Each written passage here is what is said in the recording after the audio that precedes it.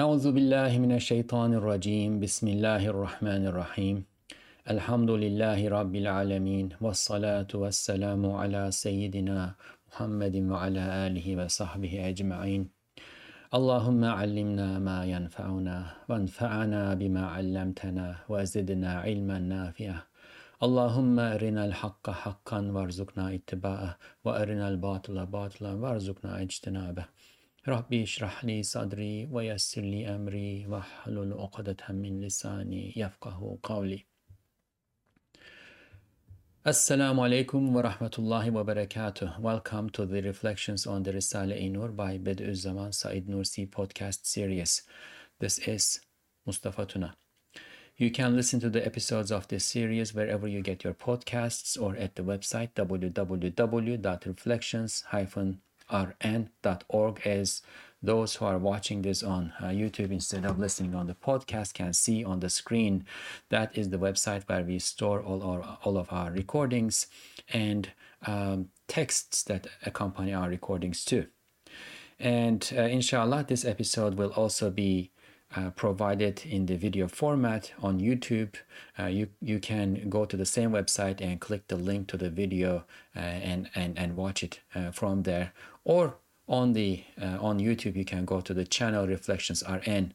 It will be much appreciated if you subscribe to either the video channel or the podcast. That gives me an understanding of how much how many people are following out there, inshallah.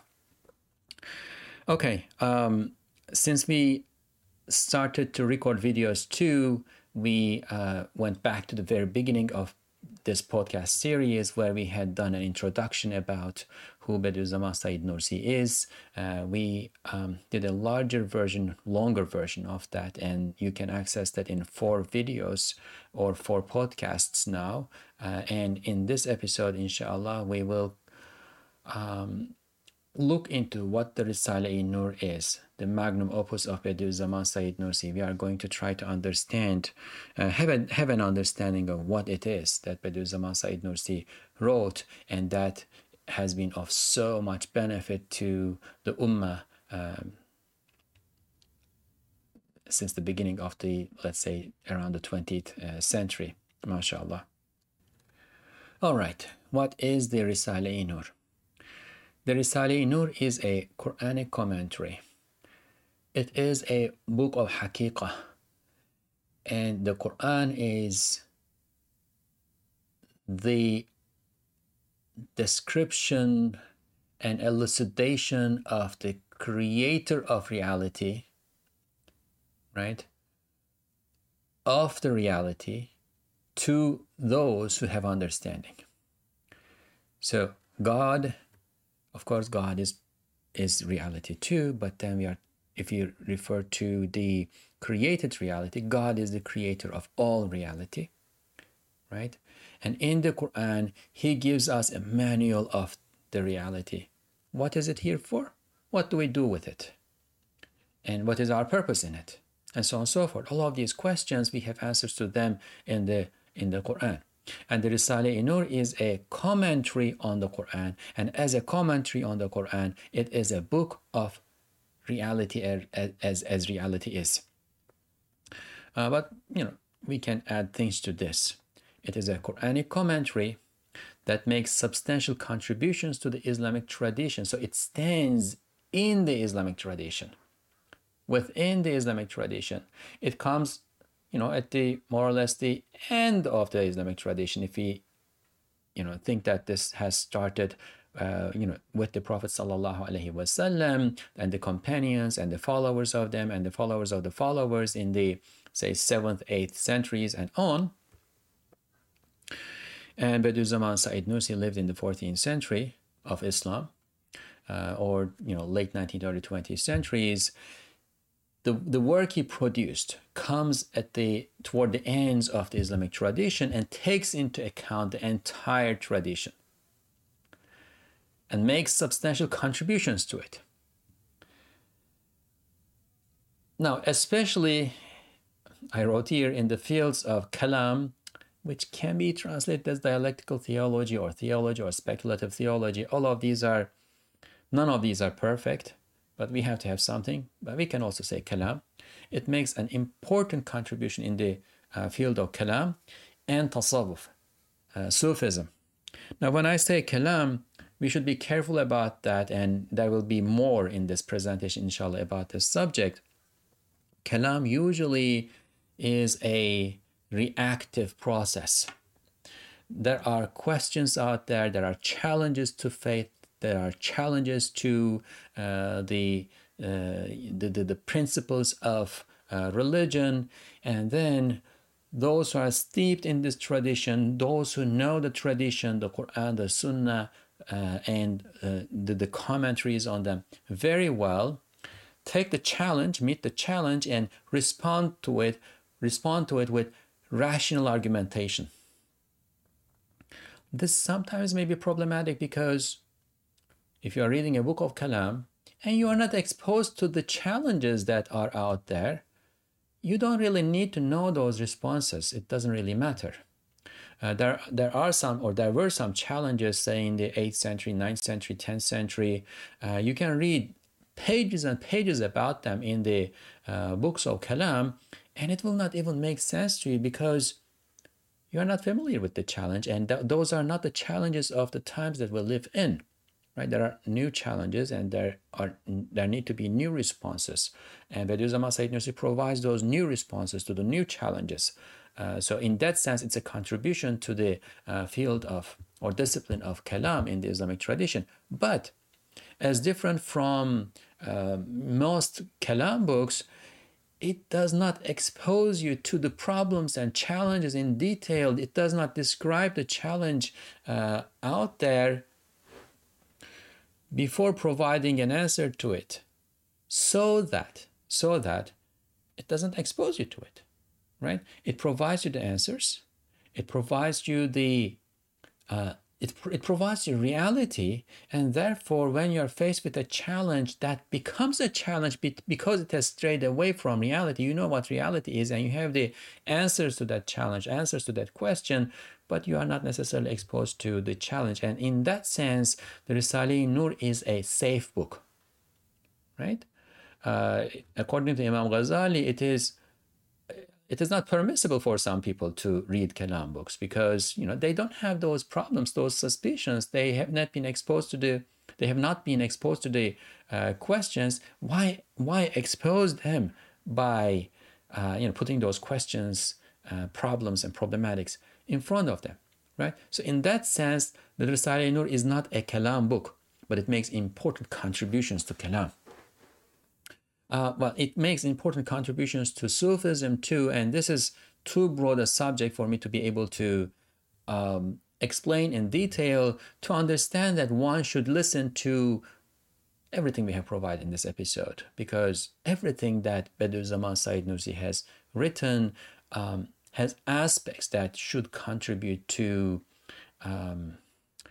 one's spiritual journey and progress and improvement, and the larger literature about this, the larger literature about Sufism, and the description of Gnostics, those who have realized reality as reality is, their descriptions of what the reality out there is. And of course, this oftentimes requires metaphorical expressions. It cannot be precise because for the average human being, the point of reference is this world, and this is about something that's beyond this world.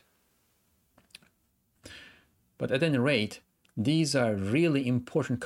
There are really important contributions to the disciplines of Kalam and Tasawwuf in the Risale-i Nur.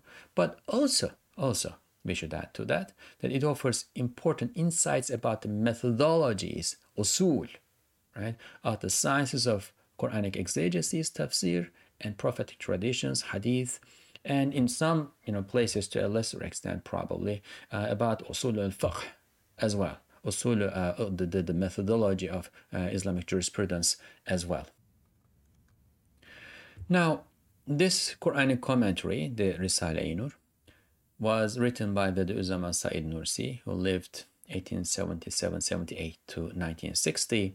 And once again, we have a quite detailed analyses, reflection upon his the story of his life in four about 1 hour video episodes. Those who are interested in learning more about Bediüzzaman Said Nursi should, inshallah, listen to those episodes or watch those episodes. So the Risale-i Nur is a Quranic commentary written by Bediüzzaman Said Nursi, who was a great scholar of the 14th century of the Islamic calendar. So we will provide a very brief outline of his who Bediüzzaman Said Nursi was here. He was born in 1878 or possibly 1877 in the Kurdish regions of the Ottoman Empire, today Southeast Anatolia. He received his initial training there in the local Islamic seminaries, that is madrasas, before going on to become one of the most learned, insightful, and respected scholars of the Ottoman Empire. He was appointed to the top institute of Islamic scholarship in the empire at some point in his life. But then when the Turkish Republic replaces the Ottoman Empire in the 1920s, the ruling elite of the new republic turned against religion, and as part of that process, that they exiled Nursi, Bediüzzaman Said Nursi, or Ustad Nursi as his students refer to him, teacher Nursi, or teaching master Nursi, to a remote village in western Turkey. And they condemned him to a life of persecution, basically until his death in 1960. They cannot find legal reasons to execute him, but they actually poisoned him several times throughout his life too. They just can't get rid of him, I would say, because he had a duty to fulfill, and that duty was given to him by God, and God was protecting him, right? Anyway, he manages to write this magnum opus, which is the Risale-i Nur Külliyat, or the compendium of the Epistles of Light, in this period, while he is being persecuted, confined to small villages, small towns, imprisoned, being tried in court under police scrutiny. During this period, under really hard conditions, he writes this book. He could write, of course, but his handwriting was not very good, and he wrote very slowly. So most of the time, he needed somebody to dictate the treatises that made the Risale-i Nur. And as we said, there is a duty that is given by God, and he who gives the duty provides the means for its fulfillment too. Despite all those hardships, he had students around him who would take note of what he was saying. He could dictate to them. So he would often dictate his teachings in the form of small treatises to the members of a small circle of devoted students who braved persecution with him. The first court trial that they were all taken together, there were more than 150 people, detained and then tried in this trial. His students would then hand copy the treatises of the Risale-i Nur. So something comes, it's usually, there's some level of inspiration that comes as a result of his preparedness, of course. And he says to his students, write. And, oftentimes there's someone who is ready with pen and paper, takes the pen and paper and writes quickly. And then that person would then go and, prepare a clean copy of that. And then they would start to distribute this. Whoever is interested would take the clean copy and copy it and then move on. His students would hand copy the treatises of the Risale-i Nur secretly and spread them secretly throughout Turkey, and this led to a network of distribution. Only in the 1950s, eventually, like he was exiled in the 1920s, 1950s, the Turkish state relaxes its grip on religion to some extent and allows Nursi to publish his works openly in print. Until then, it is all hand copied and distributed through manuscripts. And according to some observation of a prosecutor who prosecuted Nursi at the end of the 1940s, there were about 600,000 hand copied pieces of the Risale-i Nur. We are not talking about full books, but treatises within books. About 600,000 hand-copied pieces of the Risale-i Nur all around the country. MashaAllah. And this is all happening underground. But in the 1950s, they allow him to print these works openly, and since then, since the 1950s, when it was first first became possible to publish the Risale-i Nur, works of the Risale-i Nur, it has been translated into dozens of languages, more than 40, certainly more than 40, close to 50, dozens of languages, and it has inspired millions of Muslims in both Turkey and throughout the world, from Indonesia to America and Canada, from Mexico to Russia, although they are banned in Russia, in Russian translation, but the Turkish originals are still possible to read. And despite the ban, there is so much benefit in this that people brave the ban and read it. It has inspired millions of Muslims around the world. It has been the means for the hidayah, guidance of thousands of people around the world, and help millions of people to preserve their faith. MashaAllah. So it's a very important book of irshad too, right? Like a book of providing right guidance to humanity and to believers, mashallah. So what is in the Risale-i Nur? Ustad Nursi compiled his treatises into 4 major books, and these are the beginning and the core of the Risale-i Nur. And these books are named Sözler, which can be translated as the words. So it's composed of 33 treatises, and Ustad Nursi called each treatise a word. So the first word, second word, third word, fourth word. This was written early 1926 through mid-1930s. And then chronologically, he writes Mektubat, or the letters. And these are usually, again, treatises, again 33 of them, and they were usually written in response to questions that Ustad Nursi's students asked him, like questions about major issues of the ilm of haqiqah, the knowledge of reality, and most of them actually were asked by one particular student, Hulusi Yahyagil.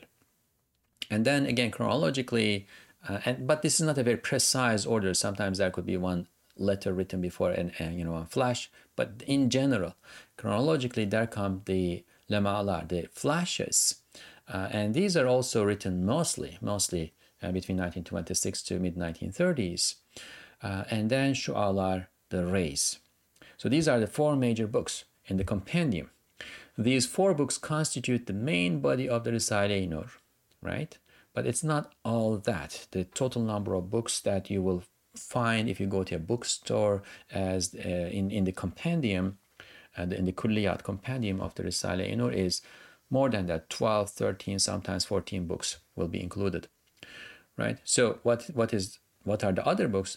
These constitute the main body of the Risale-i Nur, along with Nursi's correspondence with his students. That's very important.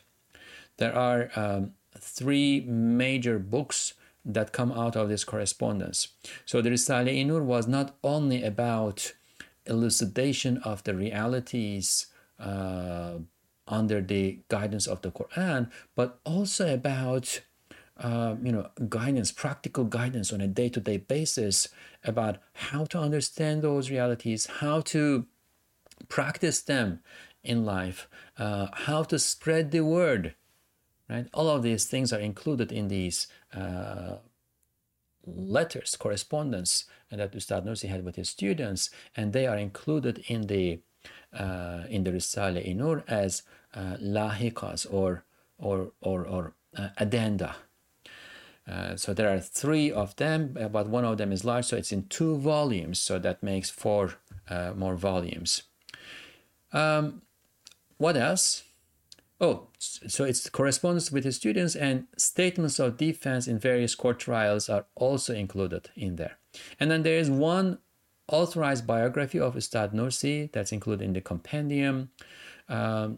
His students wanted to write this, and they wanted to go into great detail about his life, and there's a lot to be said about Bediüzzaman Said Nursi's life, and it can easily turn into hagiography. There are so many miraculous, extraordinary awe-inspiring happenings in his life. So they were focusing on these, but he suppresses them and he wants them to focus on the story of the production of the Risale-i Nur, basically. So that's mostly what is in the authorized biography of Bediüzzaman Zaman Said Nursi.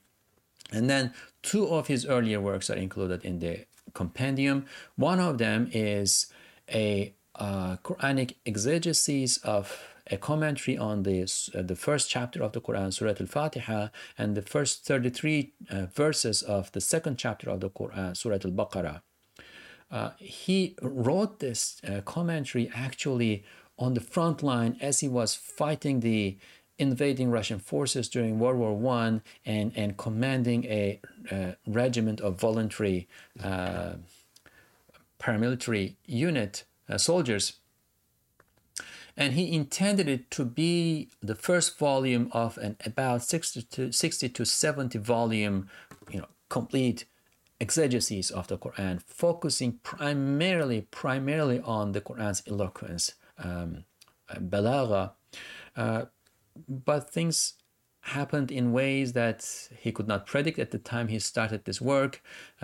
He was wounded. He was taken as a prisoner of war to Russia. He did not have students to dictate around him. And then when he came back to Turkey, the Ottoman Empire was defeated. There was the resistance. He got involved in that resistance against occupying European forces.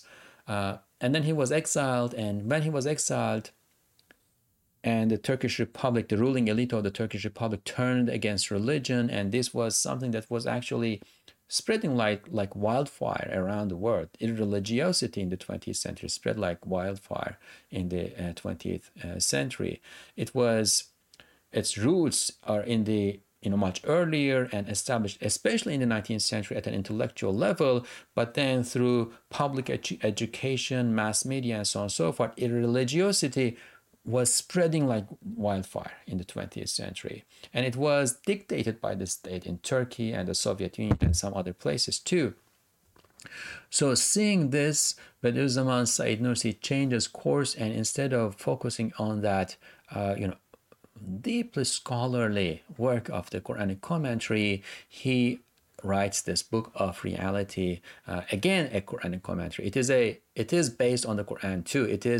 The Risale-i Nur is commentary on about 600 verses from the Quran that are explicitly stated in the compendium, but then the commentary on those 600 verses are based on other verses too. So if one were to really carefully read, someone who knows the Quran very well and the Hadith very well, if one were to carefully read the Risale-i Nur, one would probably be able to identify maybe all verses from the Quran and thousands of prophetic traditions in the Risale-i Nur.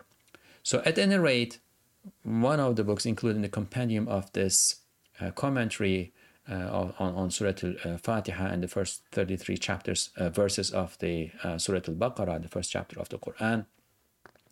And it provides an example of how a really powerful commentary can be written at our time. So it is, in a sense, it's a work in progress. It's waiting for he who will be able to continue the work, inshallah. So another one of those earlier works is Mathnavi Nuri, Mathnavi al-Arabi al-Nuri, the Arabic Mathnavi of light. It is actually a collection of small treatises that Bediüzzaman Said Nursi wrote between 1919 through 1922 or so. And that is a really important period in his life because it seems he had his, probably one of his spiritual journeys during that period, similar to Imam Ghazali becoming a master at the Nizamiya madrasas and then not being able to teach any longer and seeking something higher and traveling and going through a spiritual journey and a period of awakening. That seems to be what was happening to Bediüzzaman Said Nursi in this period. And he had his intellect intact throughout his journey, and thanks to that he was taking notes to self. So the second earlier work that's included in the compendium of the Risale-i-Nur is a collection of those notes to self, which was originally published in small treatises, but then put together originally in Arabic. All but a very small part of that collection is in Arabic originally. It is translated into Turkish. So if one were to go to Turkey and pull in a box a collection of Risale-i-Nur in Turkish, you will find a Turkish translation that was made by Bediüzzaman Said Nursi's brother. And by the way, the Quranic commentary was also in Arabic originally, and it was also translated by his brother, but it is not a full translation. It was so profound that his brother decided to skip some parts because he thought he could not articulate it as well, or in the way that it deserves to be articulated. So he skipped some parts. But for those who know Arabic, that Mathnawi al-Arabi al-Nuri is a really important work that in Bediüzzaman Said Nursi's words, constituted the nursery of the Risale-i-Nur. So if the Risale-i-Nur is a garden, an orchard of trees, fruit-bearing trees, the Mathnawi al-Arabi al-Nuri was its nursery where these ideas started to sprout, mashallah. And then a third earlier work sometimes included in the compendium, and it can be considered a book on the method of exegesis, and so on and so forth, right? So, but these are the major works that are included in the Risale-i-Nur. In addition to this collection, we have one book that is collated from other parts of the Risale-i-Nur, right? And a collection of inferred references to the Risale-i-Nur from the Quran, as well as the poems of Ali radiallahu anh, the fourth caliph, the son-in-law and the cousin of the Prophet sallallahu alaihi wasallam, and Abdul Qadir al-Jilani. So Bediüzzaman Said Nursi looks at poems by Ali radiallahu anh and Abdul Qadir al-Jilani radiallahu anh and the Quran, and using the signs of abjad or jafr and looking at the meanings contained therein, he identifies references to the Risale-i-Nur and the happenings of the 20th century. So we know that Ali radiallahu anh said that his knowledge would not increase if the veil of ghaib, the unseen, was lifted. So he was given the knowledge of things to come in the future too, based on, of course, only God knows the future, right? But there are indications of this placed in the Quran and in the cosmos. So based on those indications, he had an understanding of the generals of what was to come. And saints of God, prophets of God know the unseen to the extent that it is made known to them. So in those poems by Abdul Qadir Jilani too, there are indications, references, or signs to the happenings of the 20th century, and among those happenings to the Risale-i-Nur as one of the major happenings of the 20th century. And I'm saying this with full assurance. The authoring of the Risale-i-Nur was one of the major events of the 20th century or the 14th century of Islam. It is a groundbreaking commentary on the Quran, and there's nothing more important. There's nothing more important that has been revealed to humanity than the Quran. So a groundbreaking commentary on the Quran will of course be one of the major events of the age that it was written in. So that book is also included in the compendium. So altogether, these books amount to about 6,000 pages, maybe more, depending on what the font is. But usually it is printed in about 6,000 pages of print in Turkish. Now, Ustad Nursi's overall work also comprises other earlier treatises, other earlier works, including 2 on logic. And they are really profound works on the science of logic. Only experts will understand. And that was the point. At that time, in his earlier life, he was writing for scholars, for those who would provide guidance to the community, not the community itself, but those who would provide guidance to the community. But when that became impossible later on, when scholars were prevented from being able to preach, right? He then switches to books of direct guidance, irshad, in his life.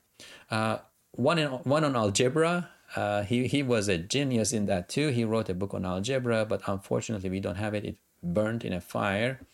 One on physiognomy, which also burned. We don't have it, right? As well as several, rearrangements of the letters and treatises of the Risale-i Nur. And he also has lots of earlier works published in the periodical press of the Ottoman Empire from the earlier period. But what makes the Risale-i Nur, right, in his broader collection of works, what makes the Risale-i Nur are primarily the words, the letters, the flashes, the rays, and the addenda composed of his correspondence with his students, and statements in court trials, and so on and so forth. And to that we can add Mathnavi al-Arabi al-Nuri and the commentary on the first chapter of the Quran and the first 33 verses of the second chapter of the Quran.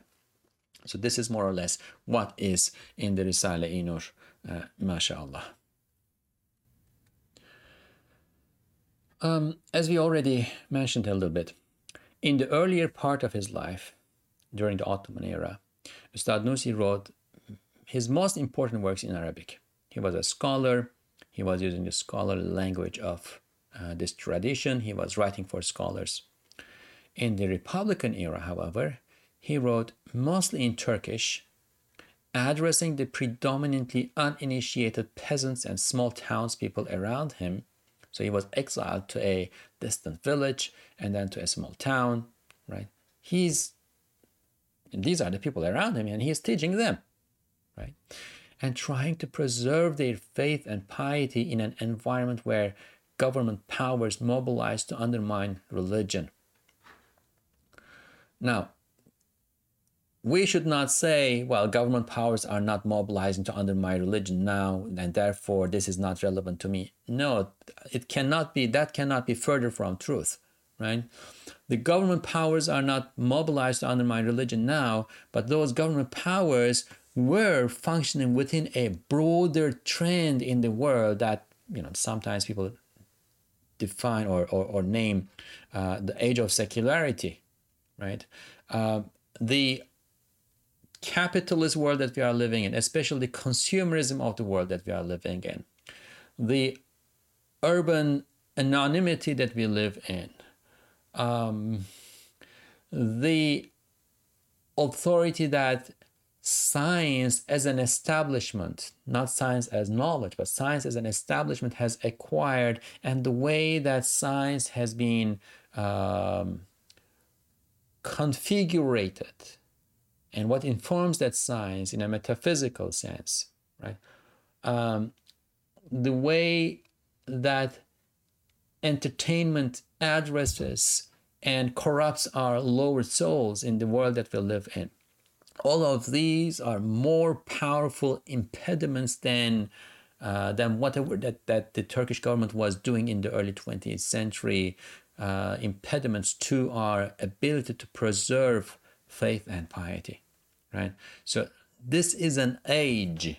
This is an age of, Ustad Nursi uses the word calamities and tribulations. Actually, he doesn't use the word.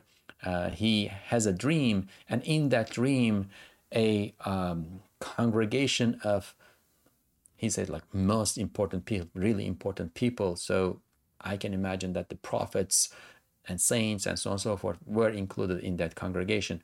They address him as a representative of the age of calamities and tribulations, or troubles and tribulations. This is that age, right? So preserving faith and piety in this age, at this time, is a great task, great challenge for all of us. And we need all the means that we can, all the help that we can in order to do that, right? And Risale-i-Nur is a big help in that respect. So as a result, he was addressing these people, right? His later writings that are included in the Risale-i-Nur follow a pedagogical order and style, right? Not high-level Arabic terminology and so on and so forth, but pedagogical order and style, rendering even the most complicated matters of religion or theology more or less understandable for Nursi's uninitiated audience. Now, that doesn't take away from the profundity of the matters that he is discussing. He is discussing profound matters.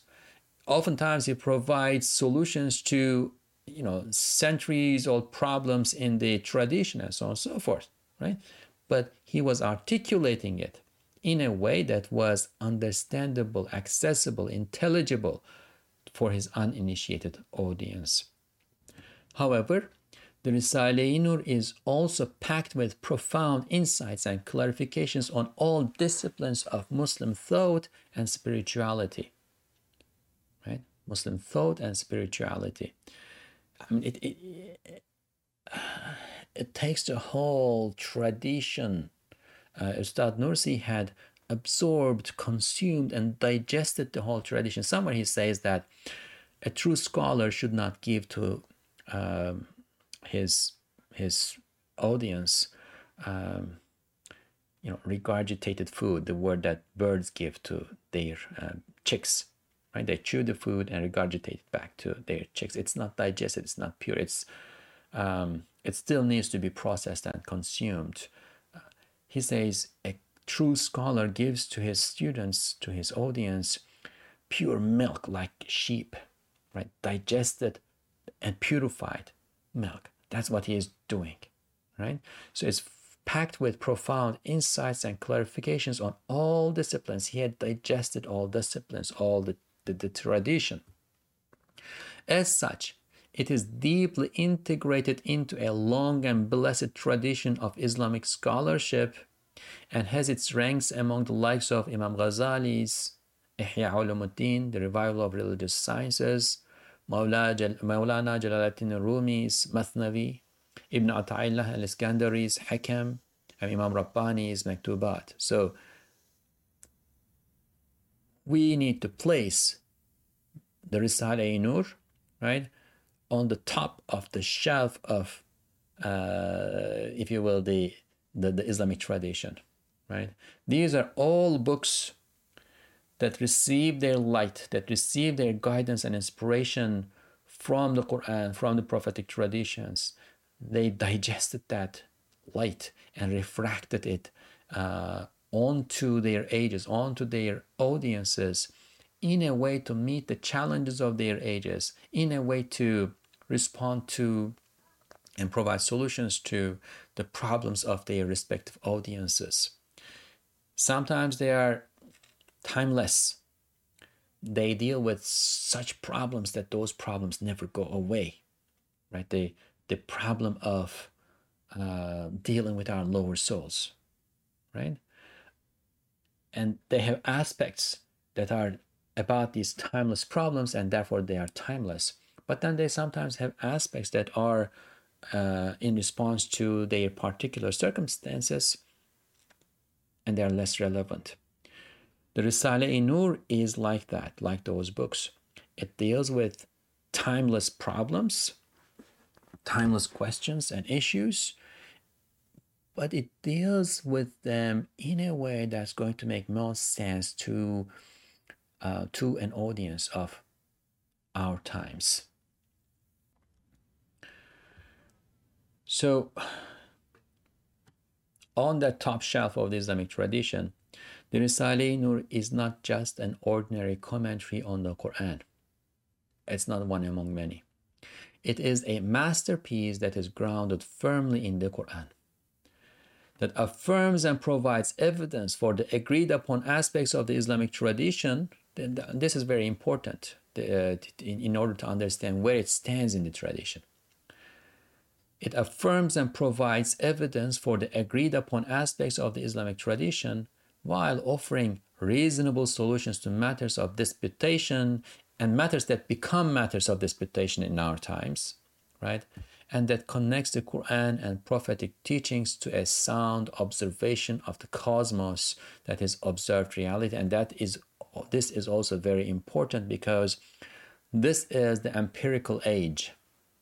This is the age in which observation, experimentation, scientific discovery, and scientific exploration has become the authority in the minds of many people, right?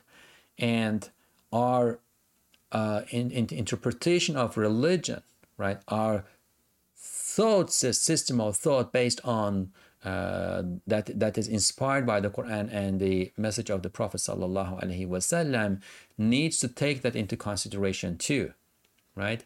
And we have the means for that, because the book, the Quran is a book that reflects that created reality out there, right? And therefore the cosmos and the Quran are two books that can be read and should be read side by side, and that is what especially the companions of the Prophet sallallahu alaihi wasallam did, right? So the Risale-i-Nur, in a sense, tries to revive that method, that approach of the companions of the Prophet sallallahu alaihi wasallam, or the approach that he instilled in his companions.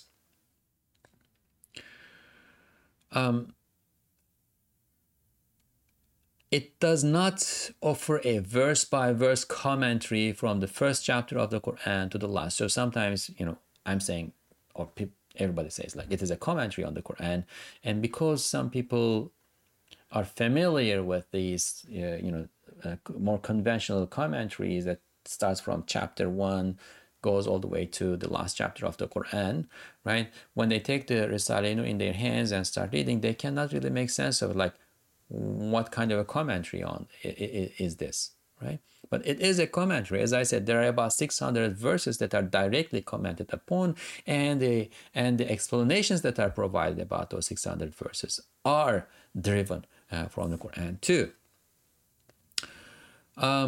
But it's a different kind of commentary. It focuses on key concepts and messages of the Quran that are most relevant to the problems, concerns, and questions of the contemporary world. It is not the product of an effort to demonstrate the author's intellectual capacity to master and synthesize earlier scholarly works without a corresponding realization of truth with a capital T, right? It is not about Bediüzzaman Said Nursi memorizing the, 265 different commentaries that were written before him and synthesizing them and providing a synthesis of that work, right? That's also valuable, and there are works that are written in that manner. But this is a work that benefits from all that tradition, all those works that have been written before. And Bediüzzaman Said Nursi was a voracious reader, and he had a very sharp memory. He could keep most of what he read in his mind. He usually memorized books. He did not just read them, but memorized them. And he had a very sharp and fast intellect that could connect things very in creative ways, in meaningful ways. So he was a great synthesizer, right?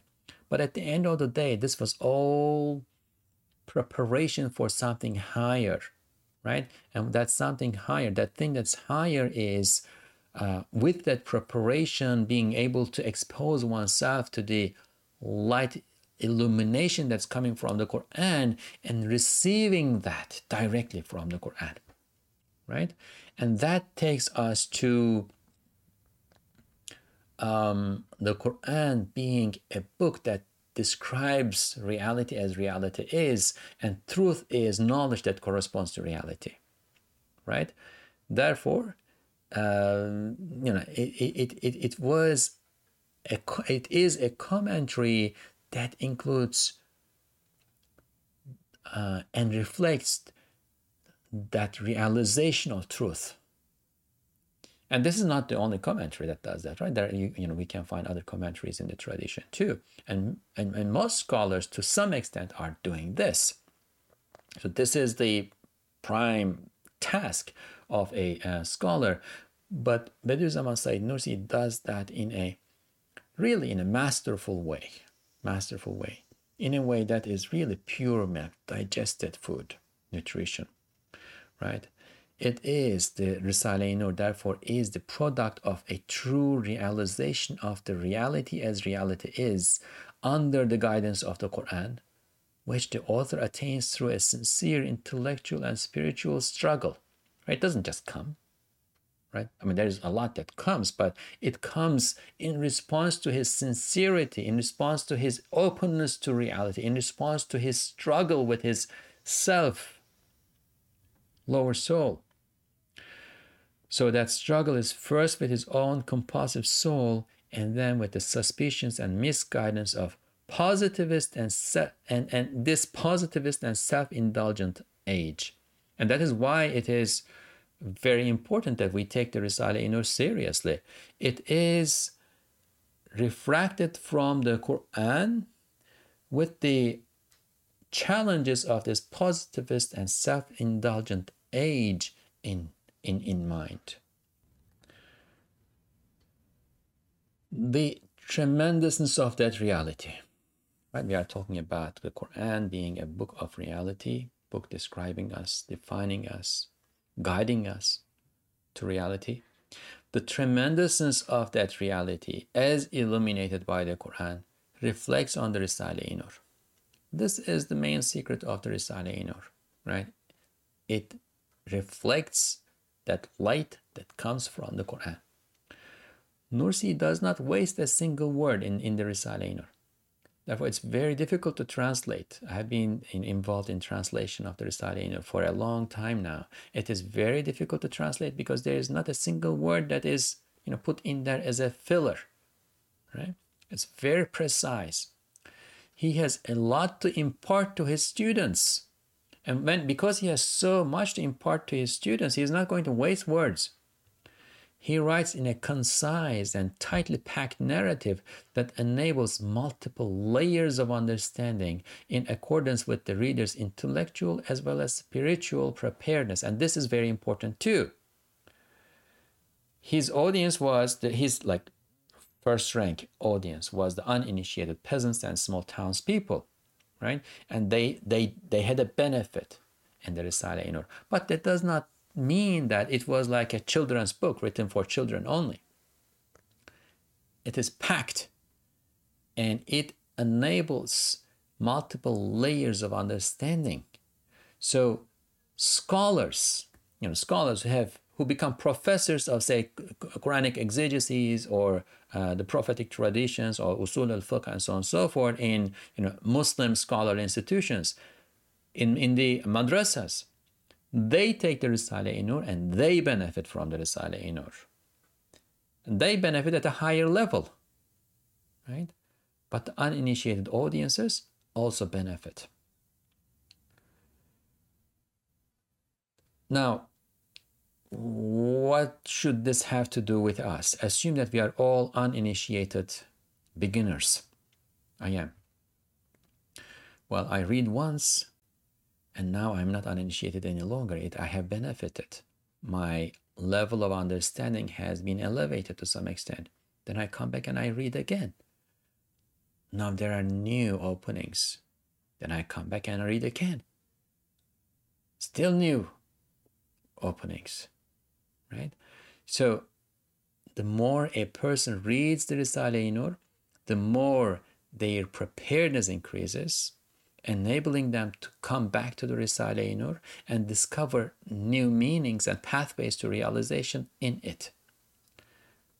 Therefore, sincere readers of the Risale-i Nur maximize the benefits of engaging this blessed commentary by reading it not just once, but continually and repeatedly. Inshallah, we had and we will have again an episode on how to read the Risale-i Nur And we can talk more about this over there, right? But the Risale-i Nur is not a book to be read once and assume that you have understood it. Yes, you have understood it, but there is more to be understood because you did not have the preparation that you needed to understand some higher levels of reality and discussion that is in there when you first came to it. Now that you read once, now you're prepared, come back and you'll have more. And then come back and you'll have more. And then come back and you'll have more. Right? It is like the Quran. The Quran is like that. We never get tired of reading the Quran. We never cease to receive effusions from the Quran. We cannot exhaust the Quran. And the Risale-i Nur is like that because it is a reflection of the Quran. It's a commentary on the Quran. It's not any book. It is a commentary on the Quran, and therefore you can keep coming back. And it is not a commentary on the Quran in a formal sense, in the sense of formalities like grammatical rulings and so on and so forth. It's not a commentary on the Quran in the sense of synthesizing other commentaries. No, it is a commentary on the Quran. If you think of the Quran as a book, as the book of reality, and the Risale-i Nur as a commentary that receives its illumination from the Quran in order to understand reality. So if you think of it as a book of reality too. Now, some detail about the Risale-i Nur's methodology. We said that Ustad Nursi follow the pedagogical method in order to make those realities available to his students, right? So what is that? Ustad Nursi's students, as we mentioned, refer to him as Ustad, meaning a teaching master. So he was a teaching master. He was teaching. He was writing for Irshad, right? He was writing for Irshad. Now, the secret of this is that he was writing for Irshad, providing rightful guidance, first and foremost to his own self, on lower soul.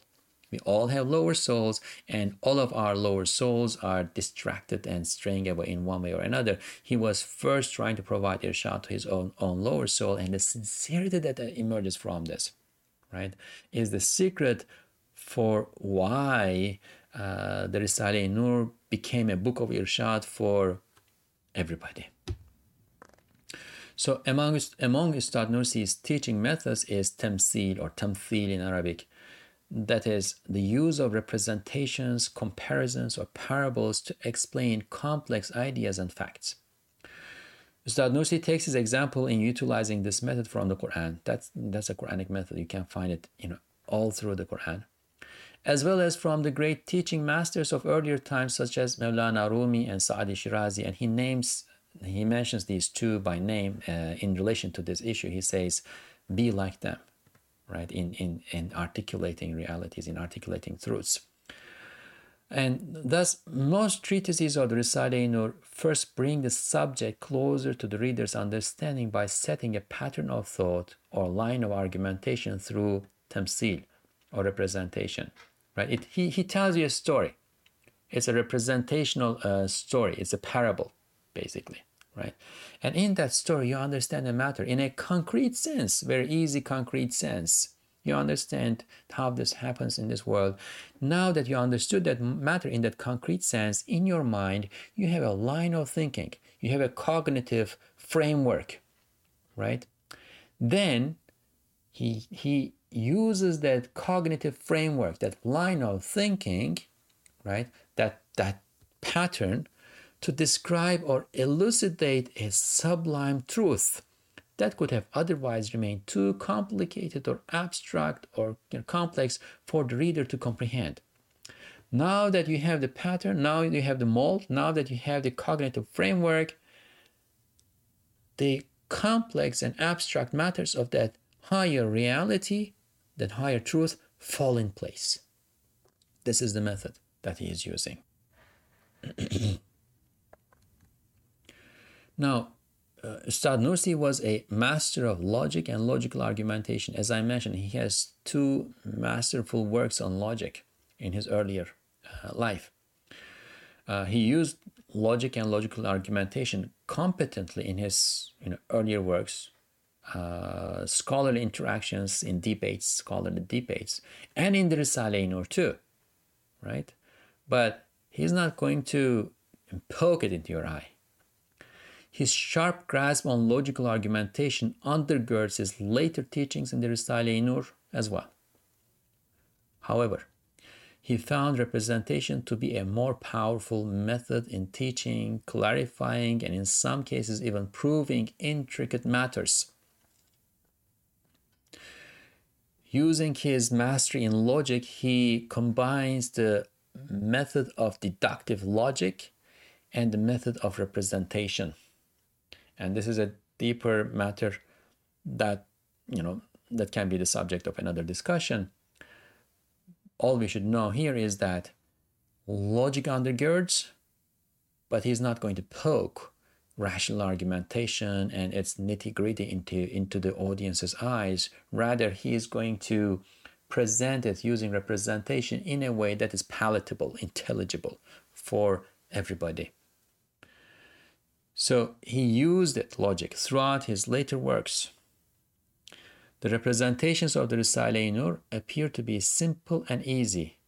He used that representational method, temsil, throughout his later works, and therefore the representations of the Risale-i Nur appear to be simple and easy. And sometimes people fall into this. They think that he's talking about stories, right? No, he's not talking about stories only. Those stories all are followed by really tremendous and abstract and complicated, but really important and foundational and fundamental realities. That simplicity actually reflects how well Ustad Nursi had digested and realized the vast body of Islamic knowledge that he was imparting in the Risale-i Nur. So simplicity is not a sign of superficiality. Sometimes it may be, but it is that when it comes from superficial people who don't know what they are talking about. Bediüzzaman Said Nursi was appointed to the most prestigious institute of Islamic scholarship and thought in the Ottoman Empire. He received the alias, the title Bediüzzaman, the marvel of his time, because of the sharpness of his intellect and the depth of his knowledge. He knows what he's talking about. Simplicity in his works is a sign of how he had digested knowledge, information, and providing it as pure milk. Even, milk, mother's milk, babies, newborn babies who are so sensitive, drink it and it's good for them, right? In this age, we are all like babies. We are so sensitized. Sensitized in a sense, we are desensitized because we can't recognize sins as sins, evil as evil, and so on and so forth. But we are also sensitized in the sense that we are exposed to all sorts of challenges and problems that come to faith, that our faith is as though it is hanging with a thin thread in the air, right? So he provides what he provides as pure milk. That's going to be good for everybody because he has digested it. The simplicity that is in there is a blessing from God. Now, this said, and this is also important, the Risale-i Nur does not demand blind following, right? It does not say, here is what Bediüzzaman Said Nursi said, and therefore you should take it because he's a prestigious author and a prestigious scholar and so on. No, that's not the case. It addresses the intellect and the heart. It does not demand blind following because of the scholarly authority or spiritual rank of the book's author. And this is something that is really important in our age too. This is how our minds tend to be shaped in this day and age. When we go to public school, this is how our minds are shaped. We don't like following, blind following, based on the authority of somebody. It was not the case for the longest period of time in history and in the history of Islam. People saw a sheikh, and because this sheikh was so blessed, they just took what he said or she said, right?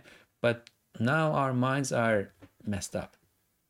So whatever argumentation is provided to us needs to address our intellects and hearts together and address them well.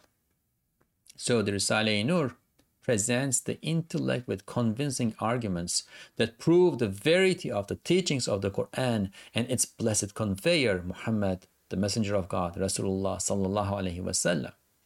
In doing this, the Risale-i-Nur goes beyond synthesizing and reiterating the accomplishments of a long tradition of Islamic scholarship, right?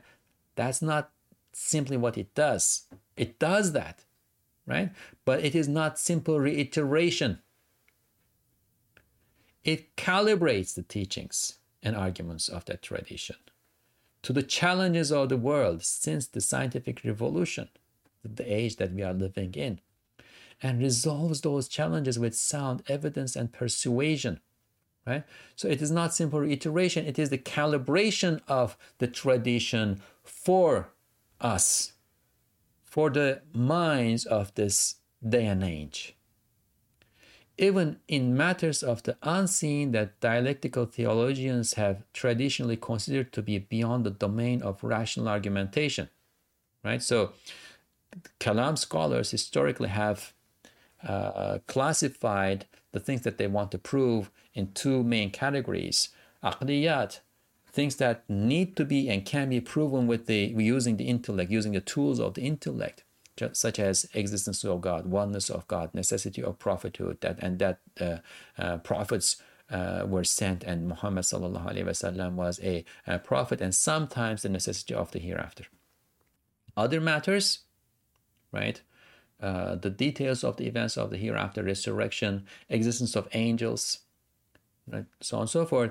They said these are sam'iyat, heard matters. Once you accept that the Prophet ﷺ is a prophet, everything that he says you have to take for granted, and therefore just hear them and take them. Amanna wa sadaqna. And that is true, right? But the minds, the messed up minds of the people of this day and age are not satisfied. They don't stop there. They seek evidence for all sorts of details and nitty-gritty, right? So in his contribution to the usul, the methodology of Kalam, Badi'uzzaman Said Nursi moves some of these issues of heard matters from the category of heard matters to rational matters. He provides rational argumentation for them too, proofs for them too. That is the contribution to the Kalam tradition in a nutshell. And of course, this has lots of branches and details, but in a nutshell, right? Nevertheless, the Risale-i-Nur also recognizes that what holds people off from having certainty in matters of faith, right? Why do people not believe? Why do those who do not believe do not believe? Why do people living in Muslim countries, born into Muslim families, fall out of religion? I mean, that's a horrible problem that we are facing in this day and age. In many Muslim countries and Muslim communities in non-Muslim societies, we are losing the youth. Why is this happening, right? What holds people off from having certainty in matters of faith is often not a lack of rational proofs, right? The more rational proofs you provide, don't assume that the more people will, come back to religion. No, that's not necessarily the case. Those proofs have to be there so that the intellect does not become an impediment before them, before their journey to religion, right? If you don't have the proofs, the intellect will prevent them from coming, right? But the true reason what that prevents them, right, at the end of the day, even when the proofs are there, are the weaknesses of the heart and the compulsive soul, the nafs. Therefore, the Risale-i-Nur addresses the intellect, the heart, and the nafs, the compulsive soul, simultaneously. And this is also very important. The audience is not just the heart, right? It does not say, those who have not tasted, those who have not traveled the path cannot understand this matter. Let them stay outside the room. We are going to have a colloquy. We are going to have a discourse with those who have a share from the taste of spiritual matters and so on. So no, he does not say that. The Risale-i Nur does not say that. The Risale-i Nur is there to provide irshad, rightful guidance to everybody. Therefore, it addresses the intellect, the heart, and the compulsive soul simultaneously with a careful pedagogical approach, building things gradually, right? Using representations. First, it activates the imagination. With the method of representation, both to guide the heart gently to a sound position and to demonstrate to the compulsive soul that true happiness and satisfaction in this world and in the hereafter lie in having certainty in faith and living accordingly. So it addresses the heart, right, and guides it to a sound position, oftentimes using the intellect to access the heart, right? But what about the compulsive soul? What does it want? The compulsive soul wants pleasure and comfort and ease and so on and so forth. So it addresses the compulsive soul too. It sits down, sees the compulsive soul in front of it and talks to it gently but forcefully, showing it that true pleasure, true happiness, true comfort in this world and the hereafter, not only in the hereafter, but in this world and the hereafter, lies in faith, lies in believing in God and his messenger and following the example that his messenger has set before us. So it does not leave the compulsive soul outside the room to be degraded and tamed and killed. And it needs to be tamed, and but it uses this pedagogy to tame it at an age when spiritual retreat that has conventionally been used to tame the lower soul, abstention and so on and so forth, has become almost impossible to implement. Right now, those who tame their compulsive souls through exposure to this pedagogy, right, understand the value in that further training and abstention and so on and so forth, and they get there too through the Risale-i Nur, right?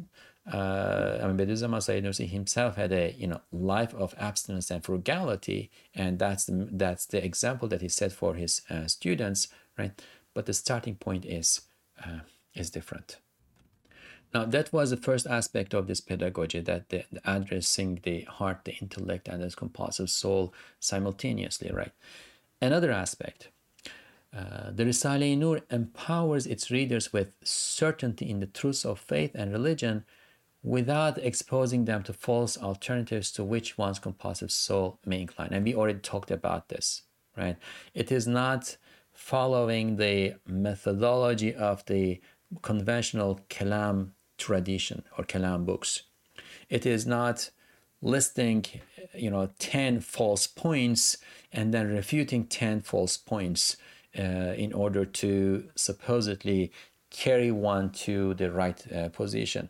No, it won't list you the 10 false points. It's not going to expose you to falsehood, with very few exceptions in which the proof is so powerful that the exposure of the falsehood just exposes its absurdity, right?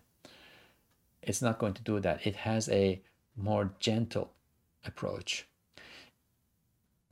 It does this by focusing on the truth, right? Truth is knowledge that corresponds to reality, as opposed to various formulations of falsehood, and that is information that does not correspond to reality. While scholarly works of theology, kalam, often begin with the refutations of falsehood and then proceed to the description and proofs of the truth, treatises of the Risale-i Nur rarely employ the method of refutation. So refutation is the prime method of kalam. The Risale-i Nur rarely employs refutation. Instead, the treatises of the Risale-i Nur explain and establish the truth of faith and religion directly with a rich array of representations. So it shows you reality as reality is, and we already mentioned this, it's a repetition.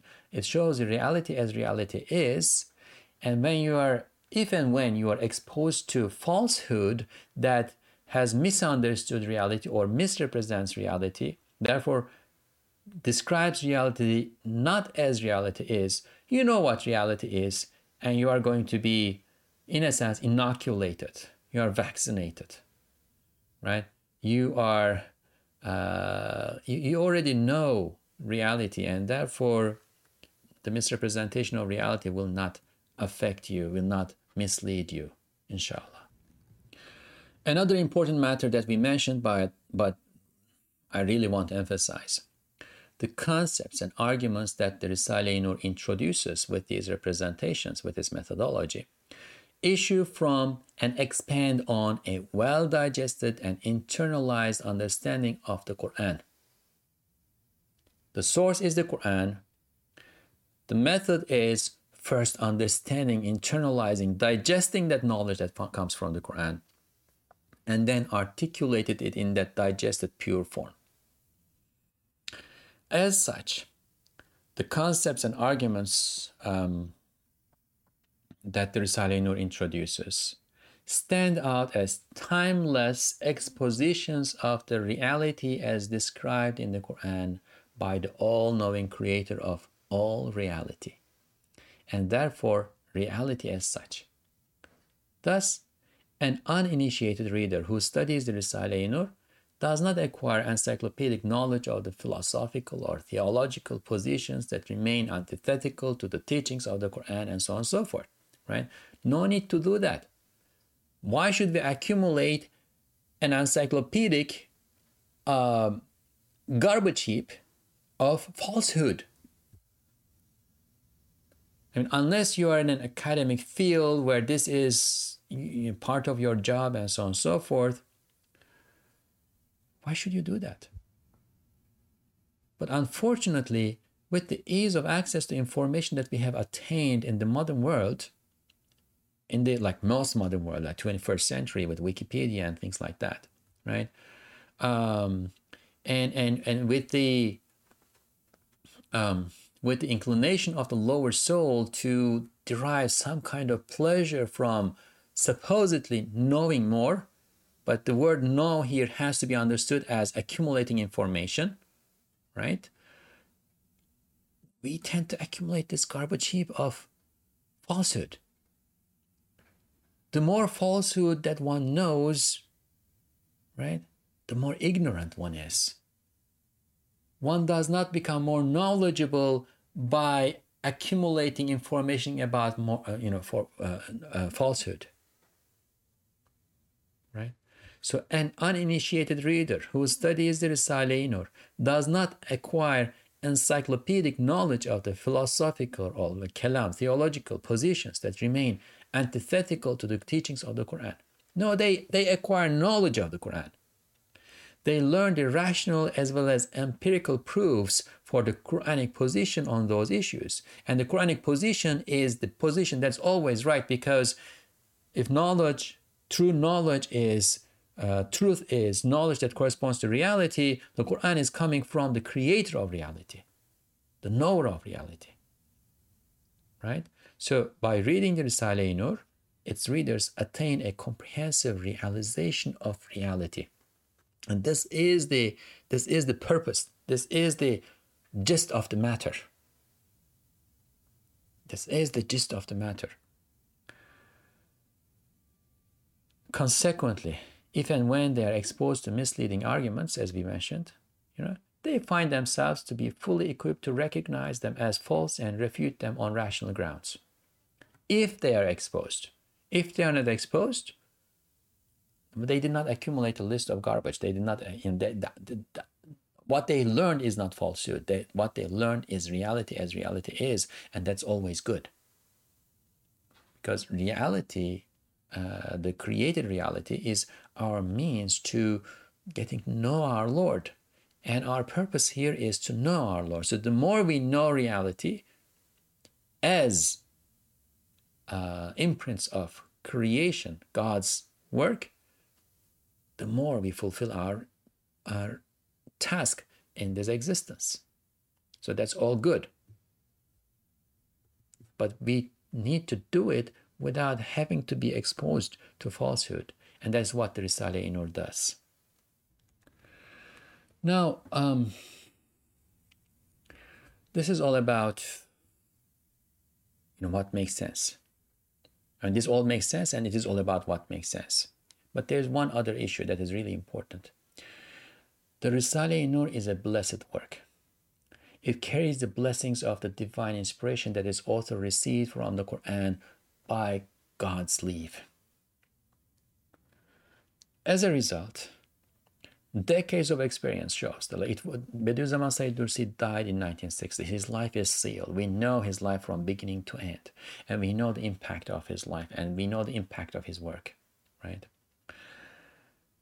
Decades of experience shows that those who read the Risale-i Nur with a sincere intention and those who persevere to understand it are moved to action. So it's not just that you accumulate knowledge, but a sign of true knowledge is that when you are filled with it, it's like a cup that fills, and if you pour more, it pours over, right? When you have true knowledge, you are moved to action. You want to share it. You want to act upon it. And those who read the Risale-i Nur, go around the world and find sincere readers of the Risale-i Nur and observe them. You will see that these are all people of action. In one way or another, you will see this urge to do something, right? To act upon that knowledge and to share it with others. As a sign of the knowledge that fills their hearts from their exposure to the Quranic light that refracts through the Risale-i Nur, they feel an urge. They feel an urge to share and spread that knowledge. But what is the method? What are the guidelines in doing that? What are the guidelines in sharing and spreading that knowledge? Right? Because sometimes people will be exposed to knowledge and they will want to share it, but because they don't have the foundations, the guidelines about how that should be done, they do more harm than good. And this can be possible with the half-time readers of the Risale-i Nur too, and it has happened with the half-time readers of the Risale-i Nur too. Right? This is a book that needs to be read with sincerity, understanding, perseverance, continually, devotion. Right? But if you take just a piece of the Risale-i Nur and assume that you got it, and you omit and neglect the whole package, right? The holistic nature of the package, you will err, right? And what you do when you do that is you are abusing the Risale. You are abusing this light that God has blessed us with in the age that we are living in, right? So the Risale-i Nur therefore provides guidelines about how to share and spread that knowledge, spread that message too, right? And in a nutshell, Ustad Nursi calls this positive action. Positive action, musbet hareket in Turkish, right? Haraka ithbatiye, maybe. Anyway, positive action. That is an underlying principle of the Risale-i Nur and the method of the Risale-i Nur. It's a long subject, but we can try to summarize it in a few principles. And these are the principles. First, to act with confidence in and devotion to one's own cause and not be reactive in a world of fleeting conflicts. There are always conflicts. Open the news, listen to it, there will be a conflict about something today, and a month from now there will be another conflict about something else. People are always thinking and struggling with each other and so on and so forth. If you keep reacting to things, you will never be grounded. You will never find your find the foundation on which you will ground your feet, right? This is about reality as reality is. This is from the source of the source of all knowledge. This is refracted. This is refracted from the source of all true knowledge that is provided to humanity at its best form, in its best form. This is refracted from the Quran, right? So act with confidence in and devotion to one's own cause and not be reactive in a world of fleeting conflicts. Don't deal with what other people are doing or saying, right? You focus on understanding, acting upon, and representing truth. Second, to move deliberately and peacefully with consideration for the well-being of all and with mercy for all. This, like, mercy and compassion is an really underlying principle in Bediüzzaman Said Nursi's work. And also pure justice, adala mahdha, sort of pure justice is something that really underlines Bediüzzaman Said Nursi's work. Pure justice requires that you don't harm those who are innocent in order to punish or chastise or discipline those who are not innocent, right? So you